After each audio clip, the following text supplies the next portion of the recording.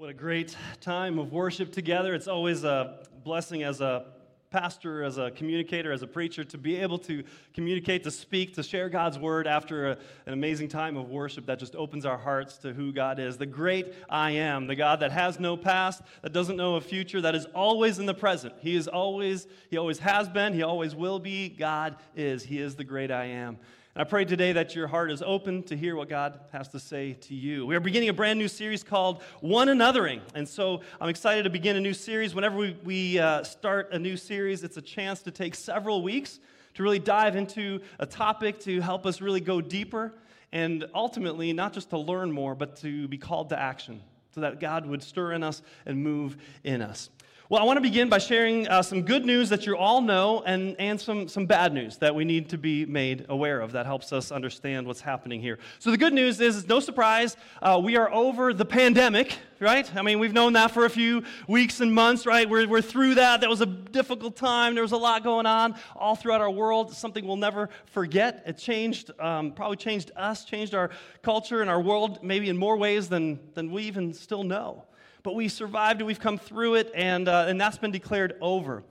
But earlier this summer, the Surgeon General of the United States, who's the top doctor in our country, said, we have a problem, though, that we have another epidemic that's happening in the United States. There's an epidemic that they issued an advisory for, and the cause of this epidemic is creating a lot of difficult challenges physically and mentally as well. For example, in this new epidemic, what the Surgeon General says is this: we've got 29% increased risk of heart disease, 32% increased risk of stroke, a 50% increased risk of developing dementia, a 60% increased risk of premature death, a 100% increased risk of depression. I'm surprised this hasn't made the news in a bigger way, right? This is released in May from the Department of Health and Human Services. I mean, would you like to know what the cause of this is? Right? Here's the cause: loneliness and isolation. We think it's just maybe, I don't have some friends, I don't know some people, but this cause of loneliness and isolation hits us at such a deep level, it has devastating effects on our physical health and on our mental health. And I would add to that, on our spiritual health. That when we are isolated, when we are lonely, when we are disconnected, it begins to affect us and impact us spiritually. In the way that it begins to disconnect us from community, that we begin to fade in our own faith, that all of a sudden we feel isolated, we feel alone, and it breaks our relationship even with our Heavenly Father. There is a need for us to stay connected, to be in community. Now, the Surgeon General also said that here's the good news, that there's a cure, and he says this: our relationships are a source of healing and well-being hiding in plain sight, one that can help us live healthier, more fulfilled, and productive lives. Obviously not a surprise. Relationships make a difference. If loneliness and isolation is the issue, obviously relationships make the difference. Then why are we struggling so much with relationships? The top doc says we have to cultivate a culture of connection. Do you realize we are more digitally connected than ever before? But the problem is we are also way more socially disengaged than ever before. Right? I mean, we have way more friends on social media apps and ways that we can connect and communicate, and there are ways, of course, that helps us connect and relate. But the irony is, the more that we have been able to get more digitally connected, why does it feel like in interpersonal social relationships we are becoming more and more disengaged as a society? Do you see that? Do you perceive that? And it feels that we have this illusion that we are more connected, but what's happening is, why is loneliness continuing to increase? And what's happening is, it's literally killing us. Social isolation, loneliness, disconnecting from others, just spending too much time on our devices, being separated from other people, has had devastating and is having devastating effects. So over 30 years, a study comparing 1990 to 2021, comparing similar data, so fairly recently, talked about close friends like this. And so we have a chart here. And what this chart tells us in basic ways is, if you look on the right end, the number of friendships that we have is decreasing. So we have less friends. But what's even more concerning is on the left side, those that have no friends is increasing. More than a tenth of people say they have no close friends at all. And so we're seeing it statistically bearing out that we're in an age where maybe you could say, too, it's not bad that we don't have tons of friends, and it's good that we're having maybe a few closer friends. But in reality, we're seeing less and less friendships. We're working more. We're spending longer hours. Parents, and this is a good thing, are spending more time with kids when they're in the home. We're traveling more for work. We're more mobile, and that's beginning to disconnect us. And this, again, these stats were just right around the pandemic, but this was already happening prior to that. But we look at this, and we look at these effects, and we look at the situation, and I just got to say, God's not surprised. He's not surprised that we're in this situation because God did not create us to do life alone, did He? It was not part of His creation. It's not how we're designed. It's not how we're hardwired. From the very dawn of creation, from the first days of creation, flip open into Genesis, right? And there's all these good things that God is creating. But He's only been creating for a few days, and what does He say is not good? Yes, for man to be alone. That's the first thing that's not good. And so He addressed that situation. He created this family bond, this family unit to create the foundation of husband and wife and marriage together in this relationship to begin and to be in relationship. But then it says that we are also created in God's image. Does that mean we look like God? The Bible never explains to us what does it mean to be created in His image. But some might say, and maybe you look at that and saying, is the image of God to be in relationship? God the Father, God the Son, God the Holy Spirit, that even the Godhead, the Trinity, as we understand God, is in relationship, and that God created us in His image to also be in relationship with one another. So this is key, that we connect with others. We weren't meant to be alone. What's one of the harshest penalties that you can receive in prison? Solitary confinement. Isolation. When you've done everything, when you've taken everything, all the rights, all the freedoms away, and they have to think, what's one other level that we can take it to? It's isolating us because it has devastating effects. We need each other. So now I want you to do something with me. I want you to turn to a neighbor, and because I'm not in the audience, I can ask this. I hate when speakers ask that, but I'm up here, so now you got to do it. I just need you to turn to somebody next to you, and you say to them, you need me. Go ahead. Just tell them. Tell them, you need me. Now say, you need me. All right. That came way too easy for you guys. Now I want you to say something else. I want you to turn to those same people and need to say, I need you.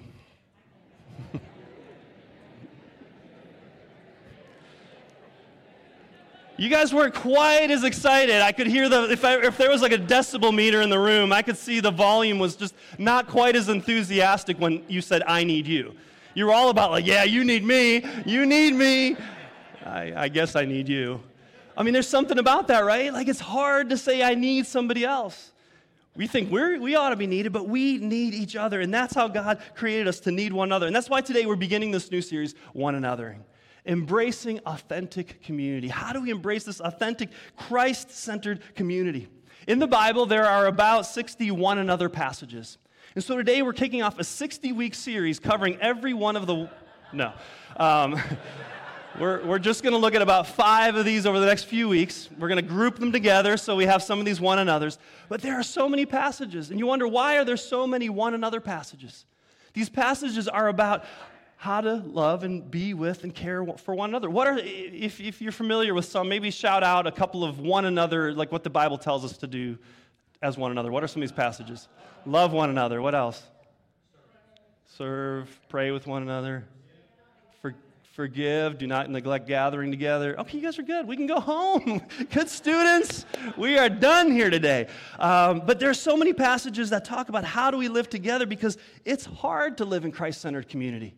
It really is. It's one thing, just like to begin in any relationship, to go deeper, to go stronger, to build those bonds. After that initial joy wears off and the real life hits, we need to learn how to live together.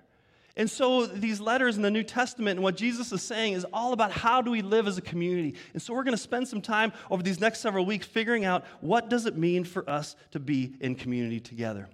But when I look at the church and I think about us, and we're going to be focusing more on the community of believers, those that come together as the church. That's what we're focusing on in these next couple weeks. And here's what I think is the problem, and many of you have probably heard this before, but I think it's so important to address. The problem is this.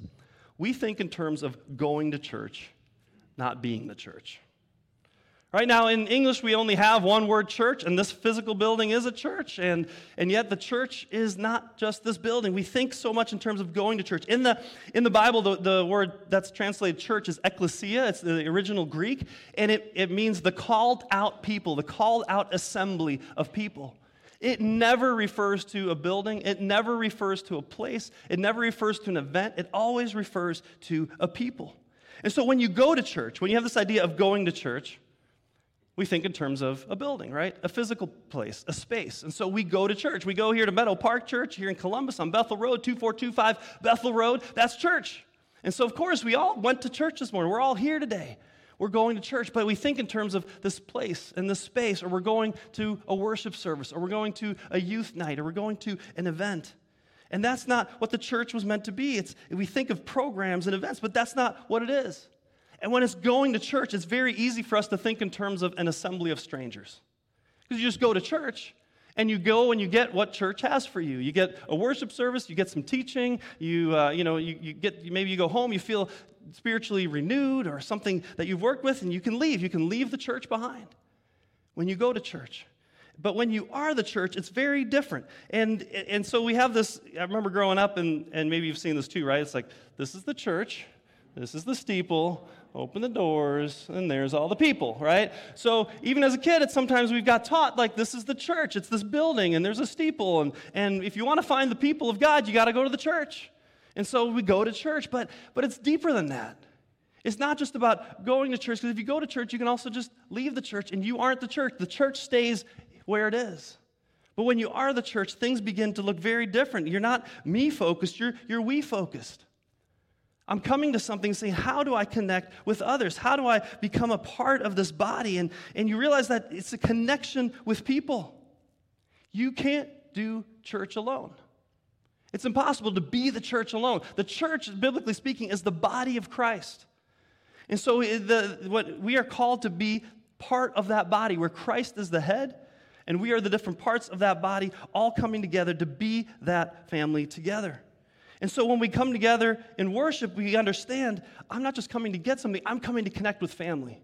When I come on a Sunday morning, come a little earlier. I was complimenting some of the folks here that came early this morning. They come in, they have an opportunity to connect, to talk, to catch up, to see each other, to stay longer afterward, to go out for lunch, to spend some time and realize we are a community together, and that we are the church. That I am the church. There was another kid's song that counteracted this little thing about the building, even though it talked about people. It was a song, I remember, in the kids' program. It was maybe 5, 6, 7 years old, and it was, I am the church, you are the church, we are the church together. Some of you else remember it, right? Who's the church? I am the church, you are the church, we are the church together. In this simple little song, it sticks with me. It's not just the building. It's about who we are when we come together. We are the church together, and every one of us is a vital and a necessary part. And when you begin to see it that way, your presence matters with other believers. But you are also the church when you leave this place, not just when you are behind in these doors. And so we want to really understand this difference of not just going to church, but what does it mean to be the church? And so over the series, as we talk about these one another's, my goal is for you to understand your vital importance to be in relationship in Christ-centered community. That it's not just about an individual faith and doing my thing and coming and receiving, but being a part of a community, a family, a body. And understanding the difference that makes in your life instead of being disconnected and disengaged. And you're going to see incredible benefits from that. It's also a season where some of our life groups that Kyle was talking about earlier, we kick them off again here after summer, late August, early September. And we want to have some foundations for the connections between our groups. How do we relate with one another? And for you who are maybe looking to find more ways to connect, to say, how can I experience this kind of community? So that's what we're going to be looking at. And so today, we're going to start with our first one another. You ready to jump in? All right, we're going to go with the most common, most often repeated. It was the first one you guys mentioned. It's love one another. I think if there's ever a foundation, right, to begin this talk of how are we community, how are we family, it's talking about loving one another. It sounds very easy, it sounds obvious, but it's harder than it seems, isn't it? It can be a challenge. And so we're going to talk about that. Let's pray, and then we'll jump into loving one another. Heavenly Father, it is so good to be in this place. to look out and to see familiar faces, to see new faces, those that are coming together to be the church, God, those joining online. Father, we just pray that over these next several weeks, and especially in these next few minutes, God, that you would open our heart to the people around us, the community that you've created, and God, that you would fill that space and that void. We love you, and we commit ourselves to you. In Jesus' name, amen. So overall, as we talk about loving each other, I want you to remember this key point here. Love moves us closer. Love moves us closer. If there's anything you take away from that today is remembering that love moves us closer. We can't love well from a distance. But whenever you see love present, love begins to draw us closer. So what's very interesting is whenever you gather, like we see this in common ways, whenever you gather like in a public space, or let's say you go to a movie theater or you're at a venue where you don't have assigned seating, have you ever noticed how strangers seat themselves? If you're a stranger with others, what do you look for? What kind of seats do you look for? Empty seats that are about as far away. If there's two people on either end, you're going to space yourself equally distant so you have the maximum distance between people and groups that you don't know, right? If somebody comes and sits right down next to you, that's a stranger, that's kind of creepy, right? Because we know there's no relationship there. You're like, what are you doing, right? But when I come to church or I sit here and I see a friend or I see somebody I know, I'll be like, oh, I saved you a seat, come here. Or in my case, my children will like sit on my lap. They'll be like on top of me, right? Like we can't get close enough as family because love brings us closer. Think about it in a relationship. If you think back, maybe you're married and you think back to when you first fell in love, or maybe you're looking for love still. When you don't love someone yet, when it begins and you're strangers, you see them across the room, right? And you just see them, your heart skips a little beat, and you go, ooh, I'd like to get to know her. I'd like to get to know him, but there's this distance. And then your eyes meet at some point. There's like a little bit of a closer thing happening. She looked at me like I looked at her. Did I look too long? What's going on here, right? And then you try to find ways, if there's a desire there and a longing to connect. Love just has a magnetism. It begins to pull you closer. If I can just maybe spend some time, maybe just say hi. I had a conversation, and now we're even closer. We talked about things that are important, that matter. That's closer. We're going to go on a date. Had the courage to get it. Now we're going to spend some time together. And then you're on a date, and we held hands. That first time holding hands. Like that first touch, right? That there's something there. It's different than it was before. And then you're holding hands, and then there's a hug, and then you kiss. Right? It's getting closer. It's getting more intimate, getting closer. And then at that point, that's where you stop before marriage, people. I'm not going to keep going. Because you keep going, and if it leads to marriage, if it leads to a point where you're willing to commit your life to someone else, to one another, then you say, now we have the context, say, I'm going to commit my life to you. Talk about a bond.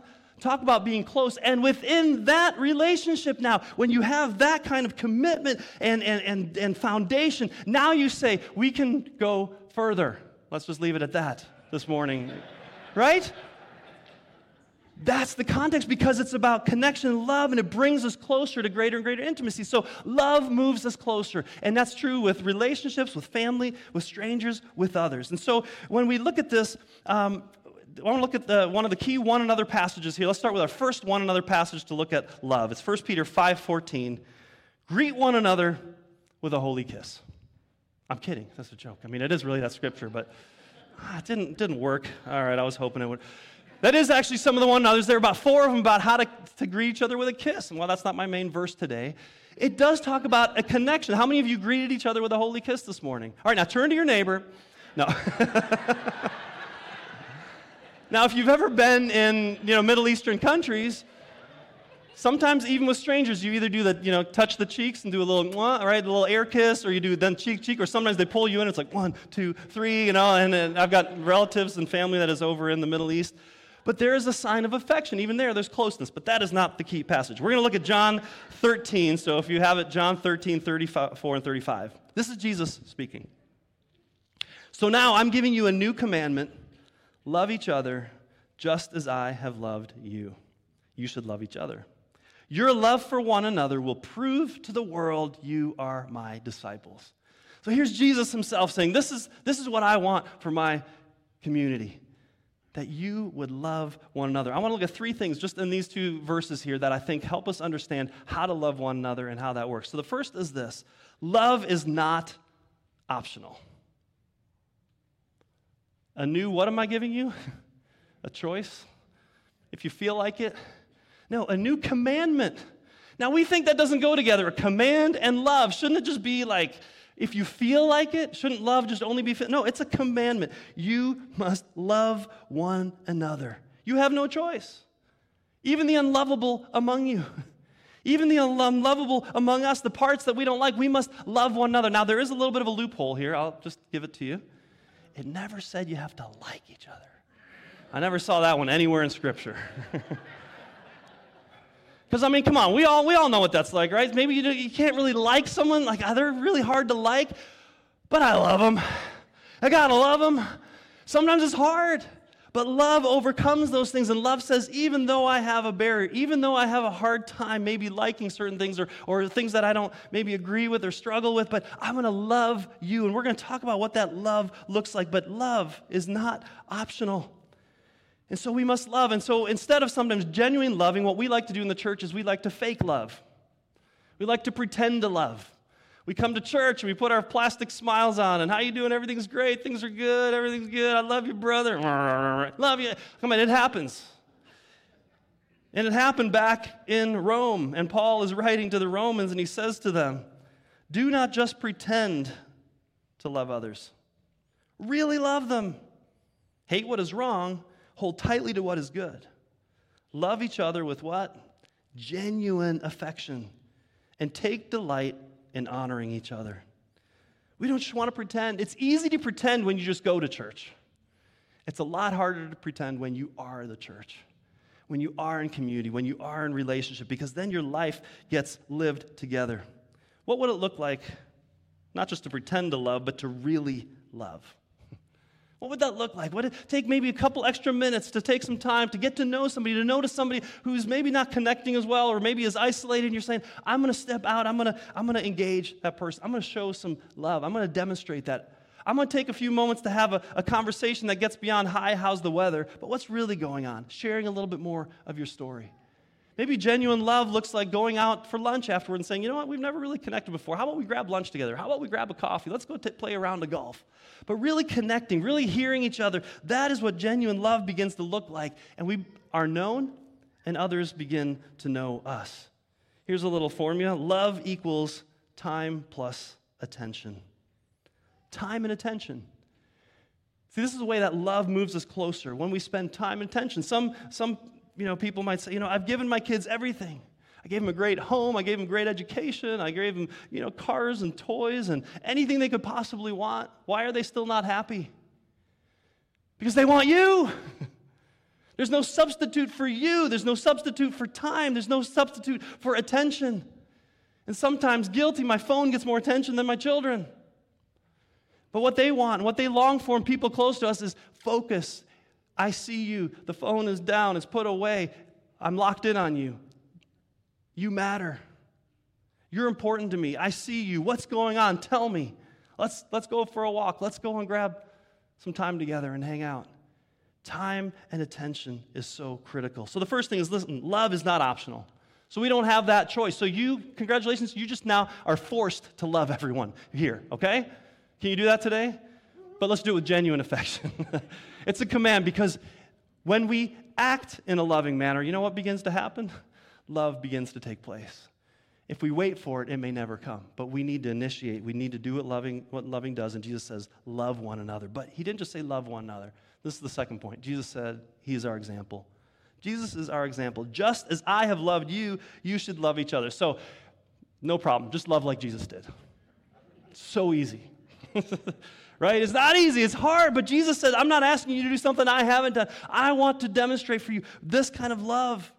And so we look at this verse. Do you know the context in which Jesus spoke these very verses about loving each other? If we look at the beginning of chapter 13, where we read this, it's in the context of the Last Supper. And so here's what we read in John 13. If we look at the context, it says this: before the Passover celebration, Jesus knew that his hour had come to leave the world and return to the Father. So just for a moment here, he's realizing it's about to be over. His time on earth is about to be done. This is the last opportunity with his disciples. And so that's going to be critically important. What does he leave them with? What's the image? What's the impression that he leaves there? And so he goes on and he says, it says, he had loved his disciples during his ministry on earth, and now he loved them to the very end. But it also says in our Bibles that it could also be translated as he showed them the full extent of his love. So he's coming to the end. Now he's going to say, okay, I've got this one opportunity I've loved them the whole time, and now I want to demonstrate to them something. And so critical. And so he was sitting at the table with his disciples, and he gets up from the table, and he takes off his outer robe, and he goes over, and he grabs a towel, and then he walks over to the door where all the disciples came in, and there was a bowl of water there. And he goes over, and he grabs the bowl of water, and he comes back, and he gets in front of his disciples, and he sets it down. And he asks for their feet. He says, come on, I'm going to wash your feet. That bowl and the towel and this act, that was reserved for servants to do. Maybe even, the people coming in themselves, but not the master, not the head, not Jesus especially, not God himself. And Jesus takes this bowl and says, let me wash your feet. And he begins to wash the dirt. Remember, they wore sandals, they walked on dusty roads, there weren't paved paths. And so if you're going to come into a home and you're going to have clean feet, and so Jesus took on this lowly role and he began to wash their feet. And after he washes their feet, we read this. When he had finished washing their feet, he put on his clothes and returned to his place. Do you understand what I've done for you, he asked them. You call me teacher and Lord, and rightly so, for that is what I am. But now that I, your Lord and teacher, have washed your feet, you should also wash one another's feet. I have set you, what? An example that you should do as I have done for you. So this is the context in which Jesus is talking about this command to love each other and to do it as Jesus said that I've loved you, now you do the same. And he's showing them and he's demonstrating by this act of washing their feet. And so what is this example? Love humbles itself. Love humbles itself. Love is willing to get down. Love is willing to get into these places and to say, you know what, I'm going to leave my status, my position, my socioeconomic achievements, my education, my degrees, my office, whatever I have, my race, I leave those things apart and I say, you know what, I am humbling myself. None of that matters. We are equals in this place. And no one is too great, no one is too low to serve another person. And Jesus modeled that and demonstrated that he was willing to humble himself. Love humbles itself. Love gets low. Love serves. Love sees the needs of somebody around and says, I'm willing to inconvenience myself. Do you know that whenever you serve someone else, you're inconveniencing yourself, right? You could be doing something for yourself. You could be on the couch. You could be chilling out. Serving calls you out of yourself. It calls you to give to someone else. And so Jesus set that example of serving, washing their feet. But what I think is so powerful, and we're talking about love moving closer, right? What does Jesus do? He touches the feet, the grime, the dirt, the parts that we'd rather not deal with. He's willing to get in there. He's not afraid to get close where others back away.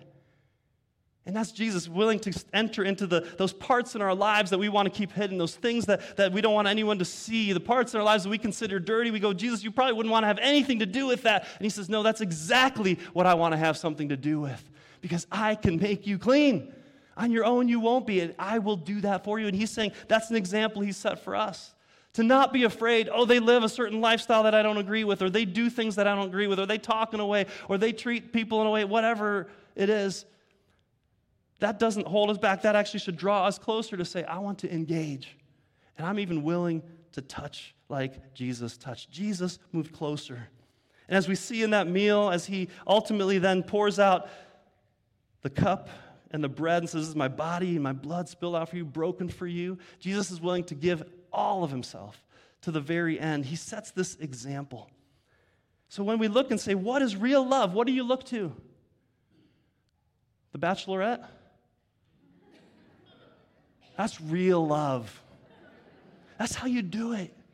You date 20 people, you go far with all of them, you backbite, and in the end, will you marry me? What crap. That word is not strong enough. And this is held up as love. Where do we look for love? What's the example? Where do we see real love? Well, let's look at 1 John 3:16 for real love. Not John 3:16, which also demonstrates real love, but 1 John 3:16 to 18. We know what real love is because Jesus gave up his life for us. So we ought to give up our lives for our brothers and sisters.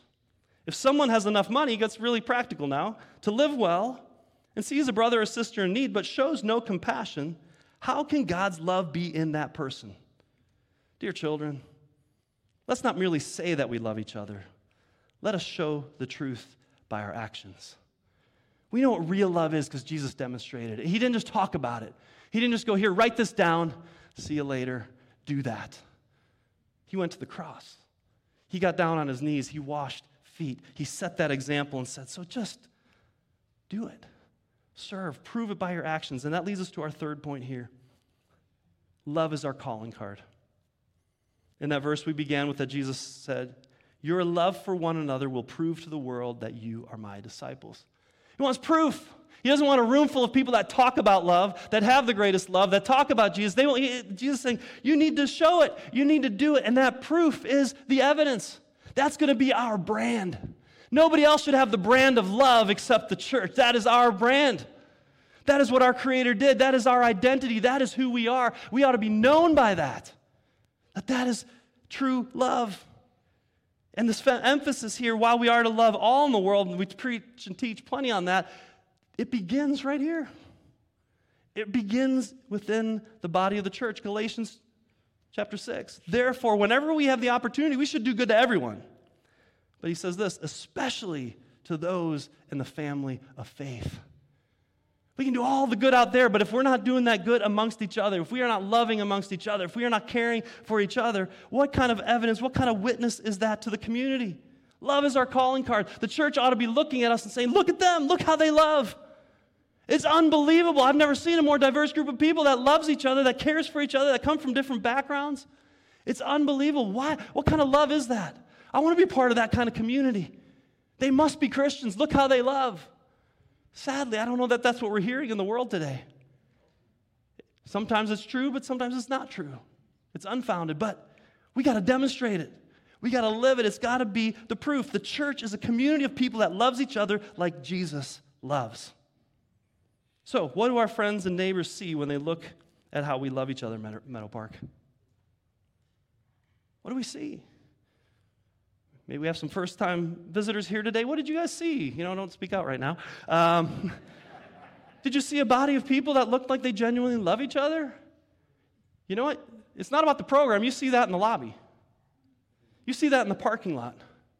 You see that before and after service. That's where you see genuine love. What do you see? What does the world see when they look at us, when they hear you talking about your family, your church? And you go, man, that place, those people, God love them. Some of them are hard to love, but I love them. But you know what? They're my community. They're my family. You should see the way they've cared for me, and I have opportunity to care for others, right? That is, what does the world see? I think a couple of something you may not be aware of is a program in our church called Home Buddies. Something that was developed in the past year or so by a member of our congregation, Vicki Martin, together with Diane, and realizing there are people in our congregation that can't be physically present. They can't go to church. And these home buddies say, we're going to be the church. And these 24 recipients, again, can't make it in church, whether, for a long period of time or maybe just for a shorter period of time. But members in our congregation say, I want to engage with them. I want to go to them. I want to visit them. We'll write them a card. We'll connect with them regularly. And it's making such a difference about being the church. And one person that just began this relationship went into a home that I heard about, and this person was having this meeting and started getting out one photo album and started going through the photo album. And then a second photo album. And then a third photo album. Because it's about connecting and sharing a story and the hunger and the desire to be a part of that. And that is vital, important ministry and connection. We have life groups in our church that meet together on a regular basis. We have 15-plus groups. We got three more new groups that are starting this fall. And I hope we have even more because we want to see every person connected in a way with 5 to 10 to 15 other people out of the crowd that's saying, I know them. I'm connected to them. I know what's going on. They know me. We're in relationship. We're in community, and we're learning what that means to be together. What does the world see What do you see when you look and think about your church? Is it a worshiping body of strangers, or is it a community? Love one another. It's not optional. It's exemplified by Jesus, and it's proven by our action. So I come back to this. Love moves us closer. We're either walking toward one another, growing in love, or we're backing away. Do you know, in all my years of ministry, I've never met anyone that said, I really started growing in my faith and my love for Jesus and other people when I started going to church less often. That's when I really began my relationship with Jesus. That's when I really began to grow in the Word, when I spent less time with other people talking about it. I really got to know people more and felt more a part of the body. And yet what we've seen is we pull back.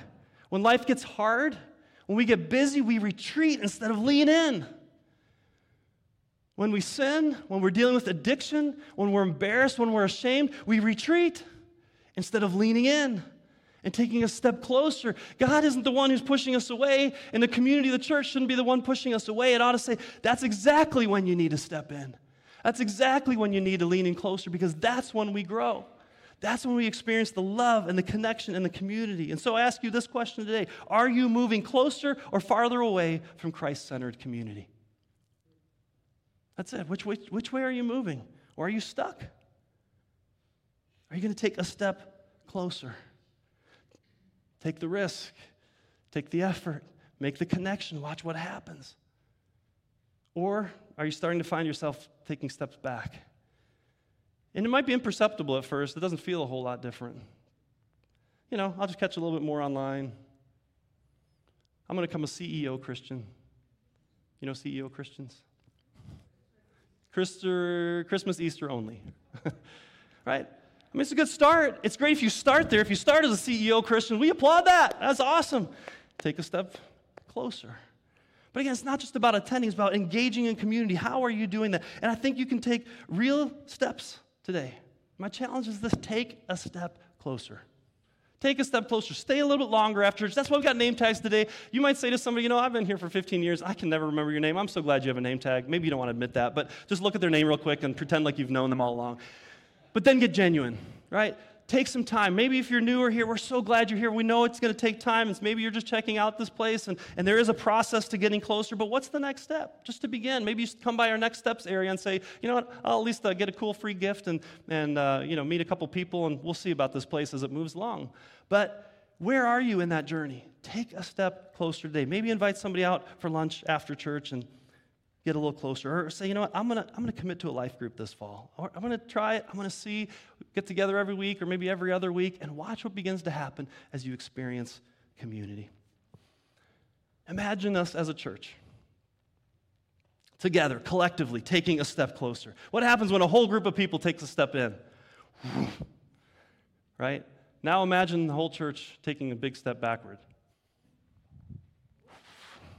Right? What do we want to do? What happens when we collectively take a step closer and we look at these one another's and saying, I want to experience that kind of community. It's not only just good for my physical and mental health, it is what I need spiritually. It's what I need because like Kyle said and like we love to say around here, you never know how much you need community until you need community. Invest in it now. Invest in that love that God has for you. As we close, I just want you to think about what step are you going to take? What is your next step to lean in closer into community? Take that step. And I just want you to bow your heads as we're going to pray, but I also want to ask you this. Maybe today you're realizing I'm not even I'm attending Meadow Park, but I'm not part of the body of Christ. I've not received Jesus Christ as my Lord and Savior. He loves me. He's given His life for me. I've just continued to stand back. I've been afraid to take that step across that line of faith to say, Jesus, I am all in. I'm done. I want that kind of love that loves me, warts and all, dirt and all, that forgives me, that showed that love would walk closer to us. I want to walk closer and lean into that. That's when true life begins. That relationship is foundation, and that's what connects you to the church. Not the physical building, not the worship, that's great. But to really be part of the spiritual body of the church is to become a follower of Jesus and saying, Lord, here's my life. I surrender it all. That's the first example of humility we all demonstrate, saying, I need Jesus. And I need His life to give me life. Maybe that's your step. It's the biggest step you can ever take and the one that you will never regret. Let's bow our heads. Let's pray together. Heavenly Father, thank you that love moved closer, that you are the demonstration of what real love looks like. Father, we get so self-focused, self-conscious, selfish, and we end up pulling away from others. We get comfortable, we get lazy. Father, help us to realize that life isn't found there. Thank you for the beautiful demonstration of getting down on your hands and knees and washing the dirt off our feet, for going to the cross to forgive us our sins, to show love that was all in. And Father, today, if anyone does not know the peace and the joy and the hope that comes from experiencing that kind of love firsthand from you and that forgiveness, Father, today I pray that there would be a surrender to say, Lord, here's my life. I give it to you. I give you all my sins. Wash me clean. Thank you for dying on that cross for my sins and for giving me a new life. I give you mine. And Father, as a church community over these weeks, would you help us all to take a collective step closer, wherever we are, to experience deeper relationships and connection and just the spiritual growth and life that comes with that. We give ourselves to you, God, and we just pray that as we bathe in your love and as we experience your love, God, that it would just call us to a new life, to live that out. And when the world looks at us, when the world sees Meadow Park Church, and go, man, look how they love each other. God, it would be the greatest testimony and witness to your love in our lives. May we become alive in you. In Jesus' name we pray. Amen.